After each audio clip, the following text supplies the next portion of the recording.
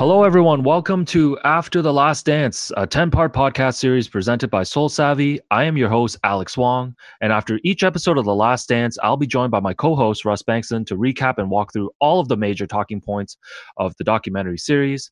Before we get started, Russ, I just want to give a quick shout out to Soul Savvy and their entire team for giving the two of us this space to chat about this documentary series. Soul Savvy is a sneaker platform and community that provides you with the tools and resources you need to beat the bots and successfully purchase the products you want for retail.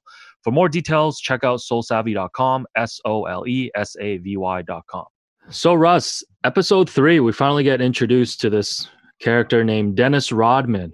Before we even get into the episode, I want to hear about what it was like for you watching Dennis growing up and your memories of him. Well, I mean, obviously, like I had some of the same feelings for Dennis Rodman that Jordan and Pippen did. I mean, I hated him, like that Pistons team was just a nightmare for the Bulls as they tried to sort of come over that hump. And Rodman was one of those guys that, you looked at as literally just a provocateur. I mean, we're obviously going to get to this, but one of my favorite parts of episode 3 was Gary Payton calling Rodman a fuck up and then defining that as he was the guy who fucked everything up. And that's what Dennis was. Like, he wasn't a scorer. He was an amazing rebounder. He could track down everything, but mostly he was there to like shove Scottie Pippen into the bench or into the stands or hit somebody in the air. Like, I don't think until he got to the Bulls, I fully appreciated him as an actual skilled NBA player, which, was sort of a oversight on my part. But Dennis was a pest. Yeah, Dennis fucked my life up too. When I was 12, 13, I remember reading his books, Bad as I Want to Be and Walk on the Wild Side. And, Michael obviously was this iconic figure. You saw the shoes, the commercials, and obviously what he did on the court. But I always found Dennis to be just infinitely more fascinating. Like, here was this dude that I just felt like had so much to say and felt like he was just stuck in this bubble on the basketball court. And as we'll find out in this episode, he felt the same way because he needed to jet to Las Vegas. But reading Bad as I Want to Be, Walk on the Wild Side, like, honestly, as a 12-year-old, I was like, man, this guy wants to be like cryogenically frozen when he's dead. And I was like, wow, these are just like great ideas that he's posing right now that really changed the course of my life, at least for a few days. So do you want to be cryogenically frozen? Yeah, let me think about it. Not if Elon Musk is involved. We can get back to that. Yeah, I'll get back to you. So we get a glimpse of Rodman during the 97-98 season. And where we left off in the last episode was Scottie is injured. He's made a trade request. And early in the season, the Bulls are struggling and Jordan needs Rodman to be his number 2. And there's this scene that's described where I think Rodman gets kicked out of the game. He wasn't really good. And Rodman goes to Michael's locker room to just ask for a cigar. And that was his way of saying my bad. And they were saying that from then on, Dennis just locked in. First of all, it's been well reported that Michael and Dennis really just didn't have an off the court relationship. Like, this definitely wasn't a Michael Ahmad Rashad situation. What did you ever make of the Michael Dennis partnership?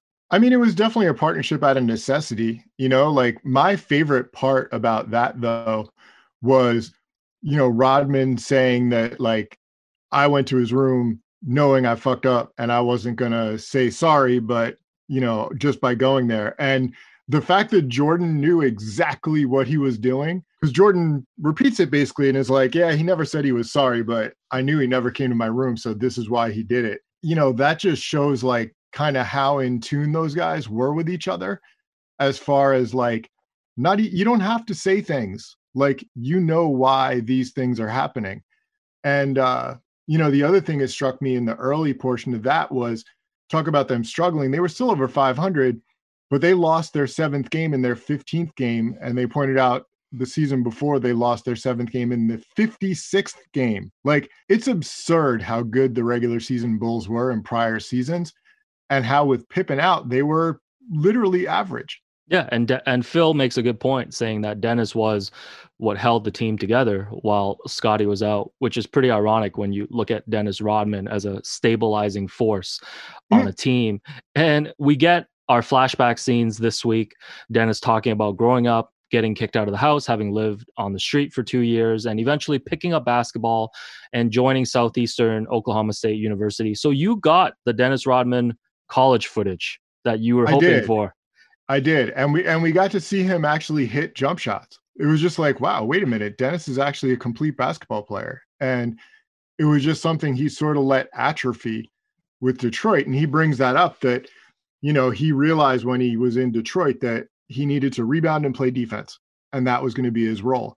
I think my favorite thing about that Detroit era reminiscence was Isaiah saying when he first came to Detroit, he was a beautiful, innocent person. And it's like, well, okay, that didn't really last. Yeah, that was just a brief period of time. I think my favorite thing in that flashback, as Dennis joins the NBA, he talked about how early in his career, being coached by Chuck Daly and playing with guys like Isaiah, he decided that he was just going to perfect playing defense and rebounding. And I feel like we should appreciate how much Dennis put into his craft when it came to rebounding. He talked about having friends come over to the gym at 3 a.m. and asking them to shoot from different angles so that he could react to the different trajectory of the balls. And he would be studying the tendencies of shooters. And he was talking about how he knew that if Michael shot from this spot, if Magic shot from this spot, that he knew where he was going to be. I mean, there's nothing more iconic than watching Dennis rebound in terms of he would just tip the ball to himself like 7 or 8 times where other guys would just give up. That was my favorite part of the Rodman flashback this week. No, that was really good. That was really good. And Dennis always had that sort of signature rebounding move where his legs would kick up really high or one leg would kick up really high. And it's like, first of all, damn, like how flexible are you? And secondly, like that always reminded me of like, there's a famous old shot of Oscar Robertson like that with his legs spread apart, like almost in a full split, but like 5 feet off the ground. Or Bill Russell, it was like all the classic super athletic rebounding types. And Rodman was just a throwback to that, right down to like the sort of short shorts compared to what Jordan or Pippen would wear. I also love the quote from Brendan Malone when he was instructing Dennis in practice, and Chuck Daly sort of wanders over to him and is like, don't tell Dennis what to do. And about how you don't put a saddle on a Mustang. And it's like, all right, cool. Like he can just do whatever he wants.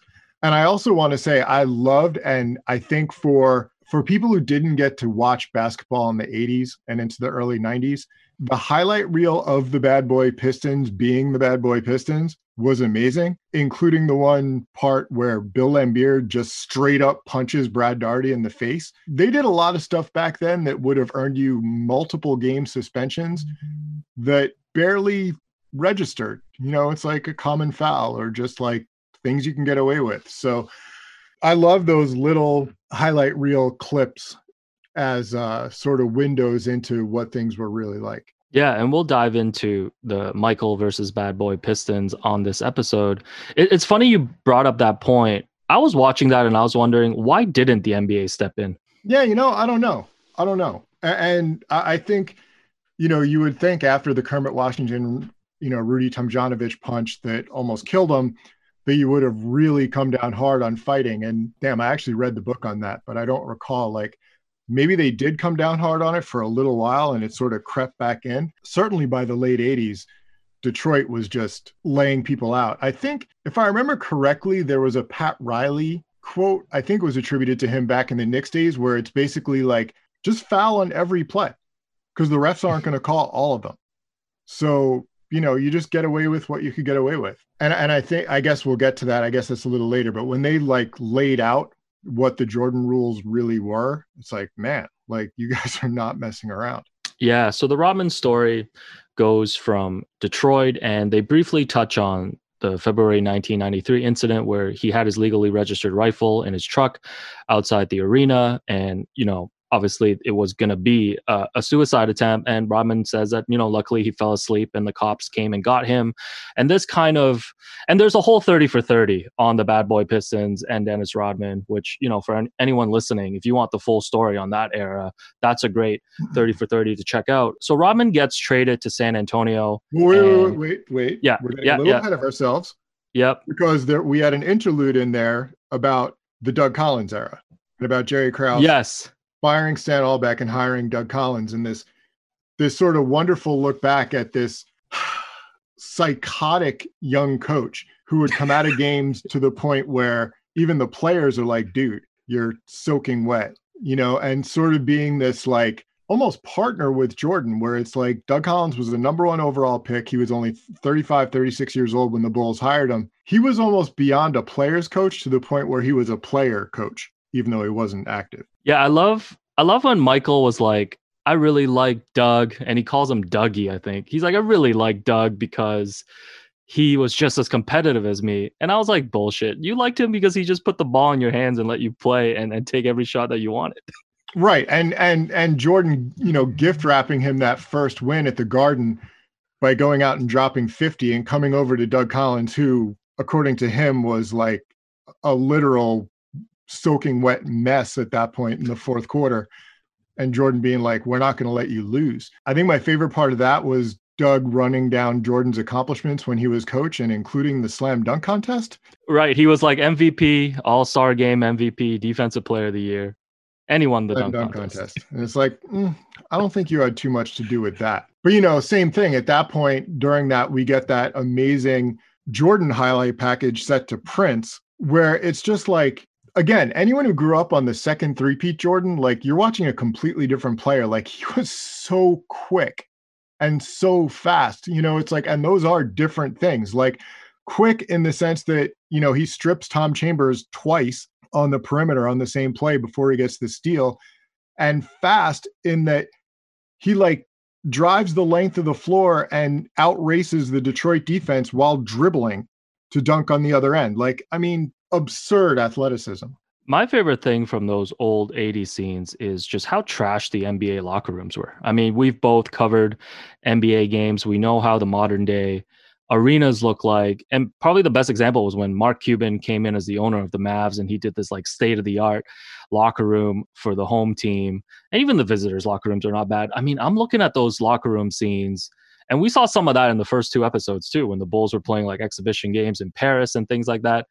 I had better locker rooms when I was playing on my high school team, is all I'm saying. Oh, yeah. Madison Square Garden, like when I first started covering Knicks games, the visitors' locker room was awful. I mean, there were no lockers. You call it a locker room. It's a dressing room. Like there's hooks on the wall. And it's like you see these guys hanging their increasingly expensive clothing on these metal hooks. And it's just like, this is not the business. Like you guys are making far too much money to be treated this way. And then I think even before we get back to the Rodman story, we get to the Bulls versus the Cavaliers. I'm glad they gave the Cavs credit for being that other team who could have competed with Detroit. I mean, they were good. You're talking Mark Price, Ron Harper, Brad Daugherty, Hot Rod Williams, Craig Elo for, being remembered as the GOAT to the GOAT, basically, in that game was a really good player. Yeah, so you're talking about the 1989 NBA playoffs when the Cavs and Bulls played in the first round. And the way they set it up is that because they played in the same division at the time, they played 6 times during the regular season. And the Cavs went 6-0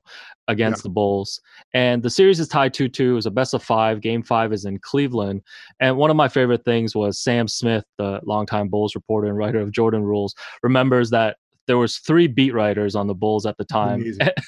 And they each picked the Cavs. One of them picked the Cavs in a sweep in 3. One picked the Cavs in 4. Sam picked the Cavs in 5. And Michael, of course, remembers all of this. And right before game 5, he sees them as he's walking on the court. And he's like, we took care of you. We took care of you. And then he points at Sam and says, well, I'm going to take care of you today, too. Basically insinuating he's going to take care of all of their predictions. That is my sociopathic Michael Jordan moment of the week. And then the game like is to the wire. You get... And it's funny how slow the clock is, especially when you're watching the clock run without tenths like it did back then. And it's like Jordan hits a jumper with 6 seconds to go.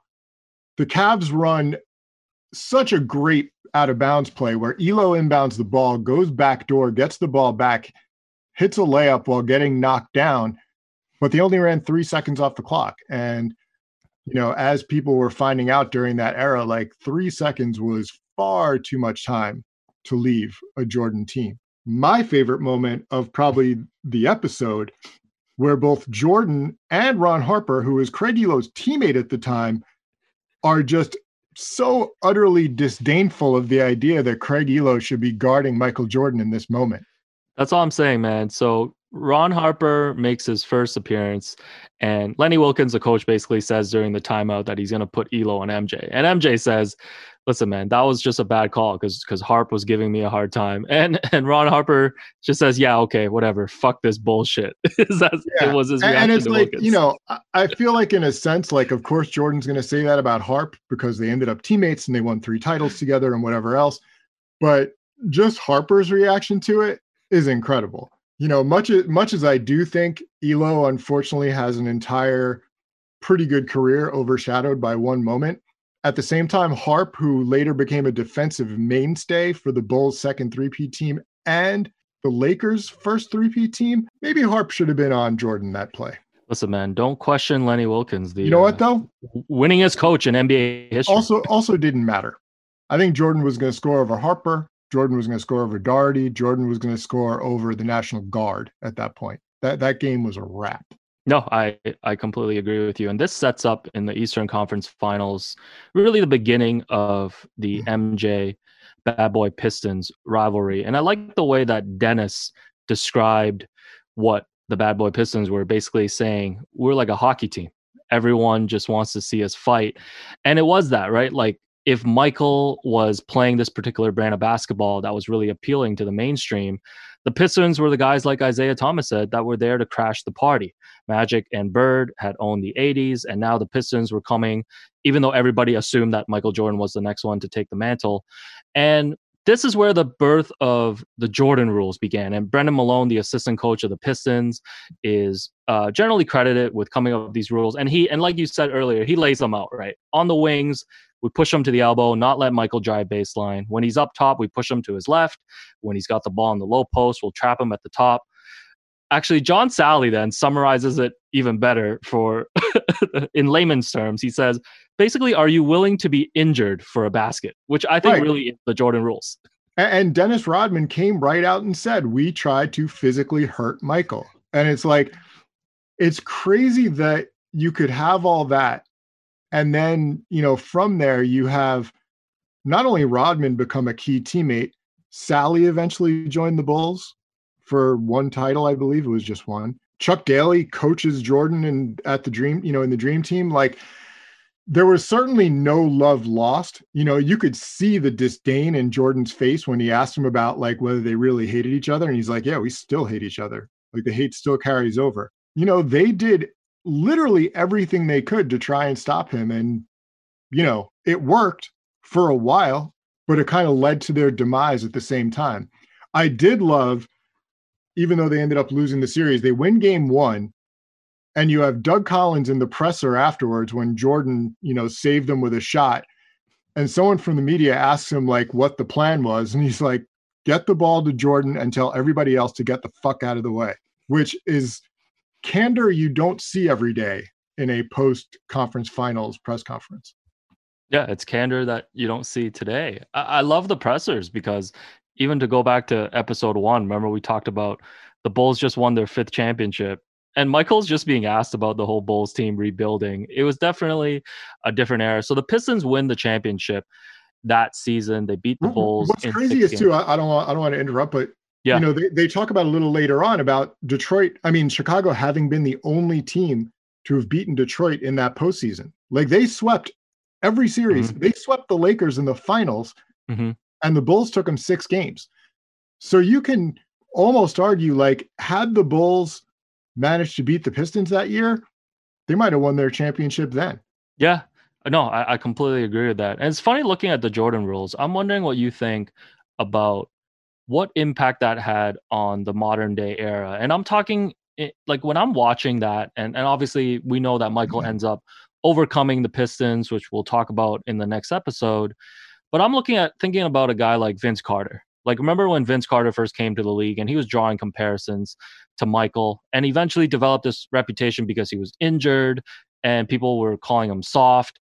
I felt like because of the Jordan rules and because of the way Michael overcame it, every other star that came after that was kind of put to that level of, can you overcome the physical level of play from opposing teams? I think there was some of that, but I also think because of the Pistons and because of the Knicks and the Heat and like all that stuff, I think the mid 90s definitely just killed physical basketball to a degree. Cause like, how many times can you watch an 85, 82, playoff game? I don't think Vince was even getting hit as hard. You look at like, had there not been rules changes and had the way of the bad boy Pistons and of the Riley Knicks continued, does Allen Iverson even have a career?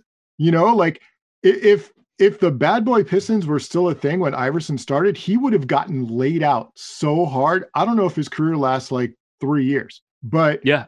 Vince, I mean, we could have a whole separate discussion about Vince's career and how like it suffered just by him being compared to Jordan, when I don't even know if that was a fair comparison to begin with. Yeah, no, that's we'll do a 10-part podcast on that, Russ. Don't worry. Oh, and before we leave the Pistons and get back to the Dennis Rodman journey to get him to the Bulls, one thing I liked in the Pistons footage, they're celebrating winning the title with champagne and the trophy and everything else. And you see James Worthy come in from the side of the screen to reach in and congratulate them. Like, Worthy came from the locker room into the Pistons locker room during their championship celebration to say congratulations, which could be a bit of foreshadowing. Yeah, keep in mind, I wonder what you're referring to, Russ. So we will pick up on Rodman's story. So he leaves Detroit and gets traded to San Antonio. And for his one season there, that's really where we see the Dennis Rodman that we know. He is dating Madonna at the time. And really disappointed we don't get Madonna in this. Yes. Like, we're still, Justin Timberlake apparently is still going to appear in this, and we couldn't get Madonna to give us like 10 seconds about Dennis Rodman. We had to have John Sally tell us what Madonna told Dennis. Not cool, ESPN. And one of the most cringy moments is this old video clip of Barbara Walters interviewing Dennis Rodman. And Rodman's wearing one of his eccentric outfits.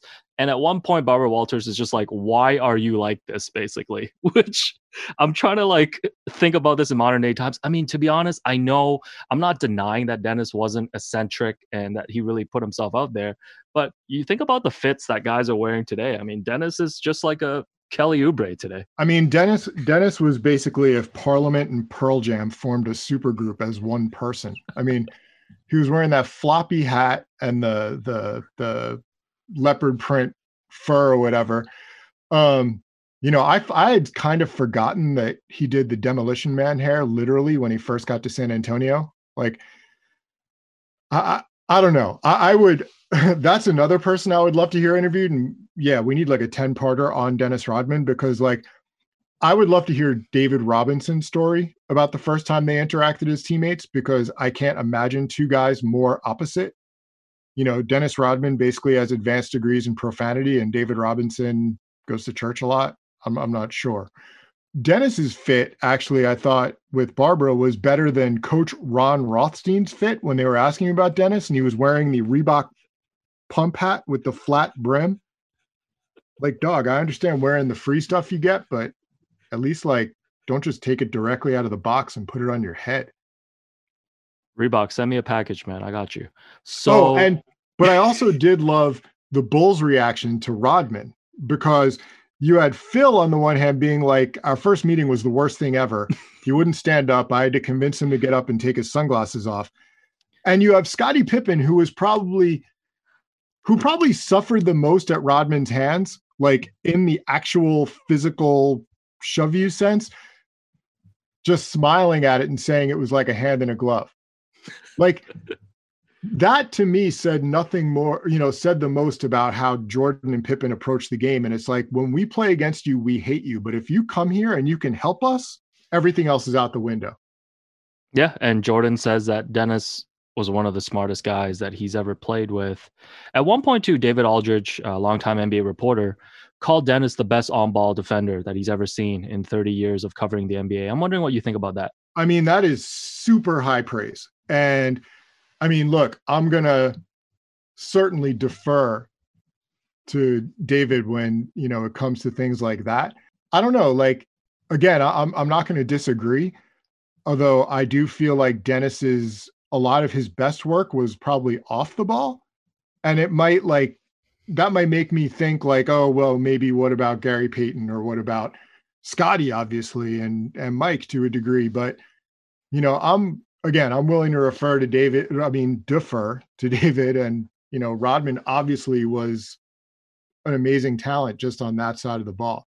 Yeah, so Rodman joins the Bulls, and we flash forward. I want to touch on a few more scenes before we wrap up. We flash to the 97-98 season again, and we are now in January.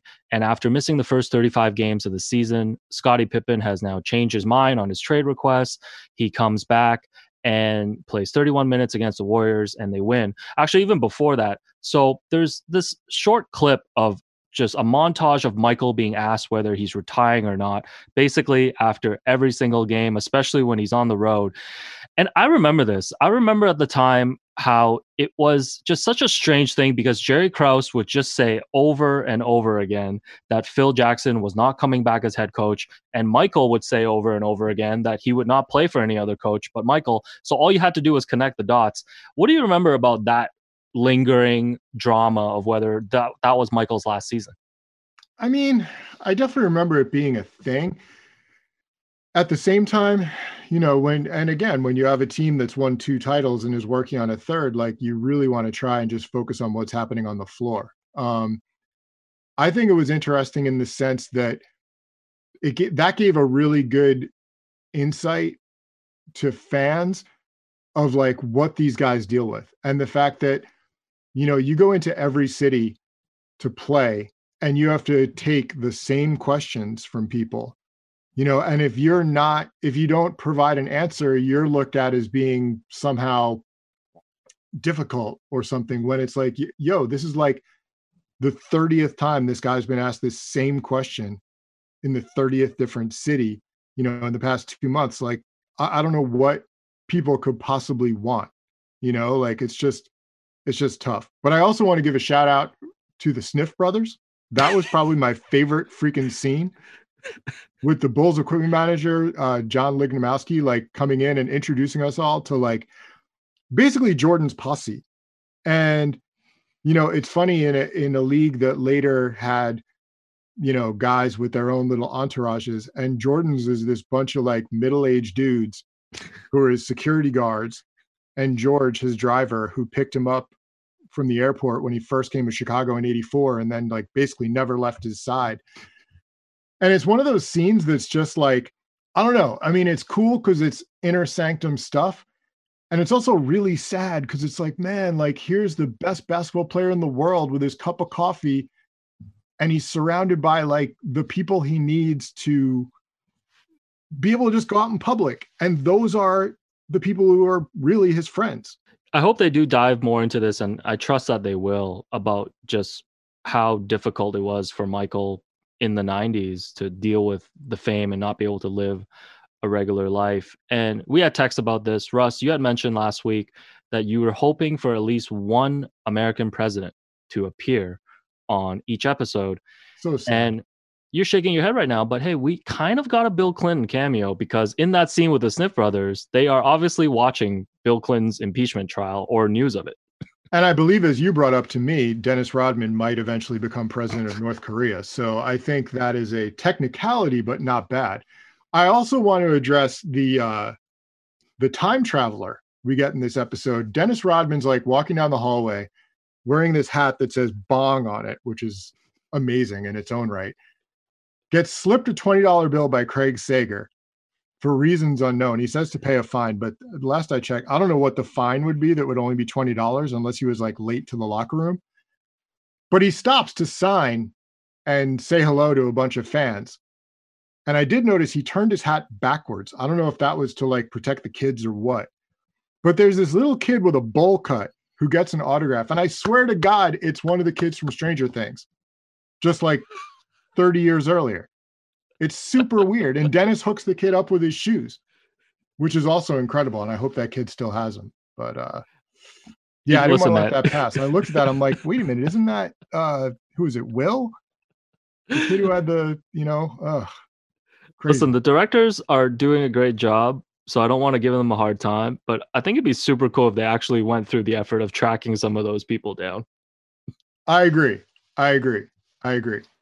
But to close this episode out, we go back to Dennis again in the modern time. And he had said in the beginning of this episode about how he was just bored, which is incredible to me. Like, you're playing for the Bulls, you're playing aside Michael Jordan, and like, you need to find ways to stay motivated. I mean, honestly, that sounds like something Jordan would say almost, but he just never seemed to have that problem. And, Scotty comes back and you have Batman and Robin together again, and Dennis feels a little left out. And, from everything we've seen of Dennis Rodman's career up to that point, Dennis feeling left out is bad. Bad for Dennis, bad for whatever team he plays for.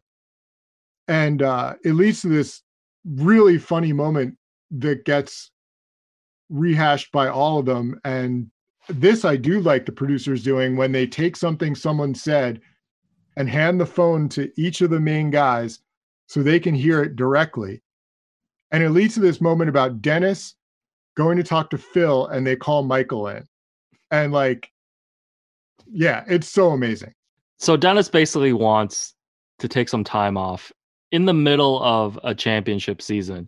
And Michael's reaction is hilarious too. He basically says, if anybody needs a vacation, it's me. But which you edited that for parental advisory, but Phil, Phil is always the understanding dude. When Pippen had his surgery late, Phil was like, that's what Scotty needed to do to feel like he was in a good mental space because he was angry with the team. And here he was like, listen, man, if Dennis wants to go to Vegas, let him go to Vegas. So they agree that Dennis is going to go for 48 hours. And we cut to Dennis drinking a beer, hopping on a motorcycle. And that is literally the last scene. And also Jordan, again, prescient Michael Jordan is like, we ain't seeing him in 48 hours. Those guys they all had their finger on the pulse of the team, whether it was Jordan or Pippen or Jackson. They just read that pulse in different ways. Jackson realizes Dennis needs to get out for a minute. Dennis realizes he needs to get out for a minute, or God knows what's going to happen. Jordan is like, fuck.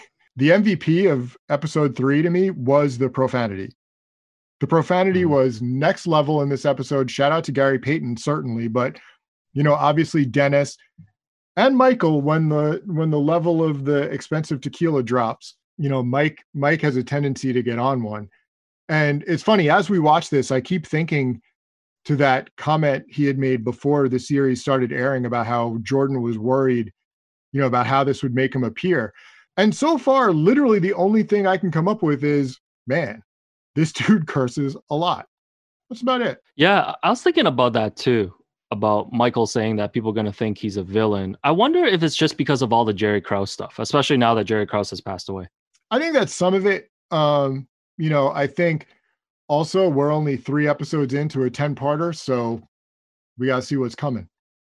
Yeah, so my favorite moment of the week, Rodman had a quote in 98 while he was in the training room talking about just how frustrating it was to deal with the circus. And he says, quote, "It's not just basketball, it's the pressure of the bullshit. You get paid for the bullshit off the court," which I thought was really poignant, not just for him, but for Michael and this entire Bulls team. So we leave off this episode with Dennis off to Vegas for 48 hours, or that's what the team believes. And that's where we'll pick up on the next episode. That does it for us on this episode. Thank you again, everyone, to listening. Once again, you can find After the Last Dance on iTunes, Spotify, and any other platforms you use to listen to podcasts. I want to give a shout out again to Soul Savvy, and we will catch you on the next episode. The sneaker game is tough if you're in it alone. Getting the latest pair of hype sneakers is becoming increasingly difficult these days. As soon as you try to purchase, the shoe is out of stock. If you want to improve your skills, you need to learn the tricks of the trade. Be smart and get equipped with the right tools and information you need to help you cop the sneakers you want. Soul Savvy, the exclusive sneaker community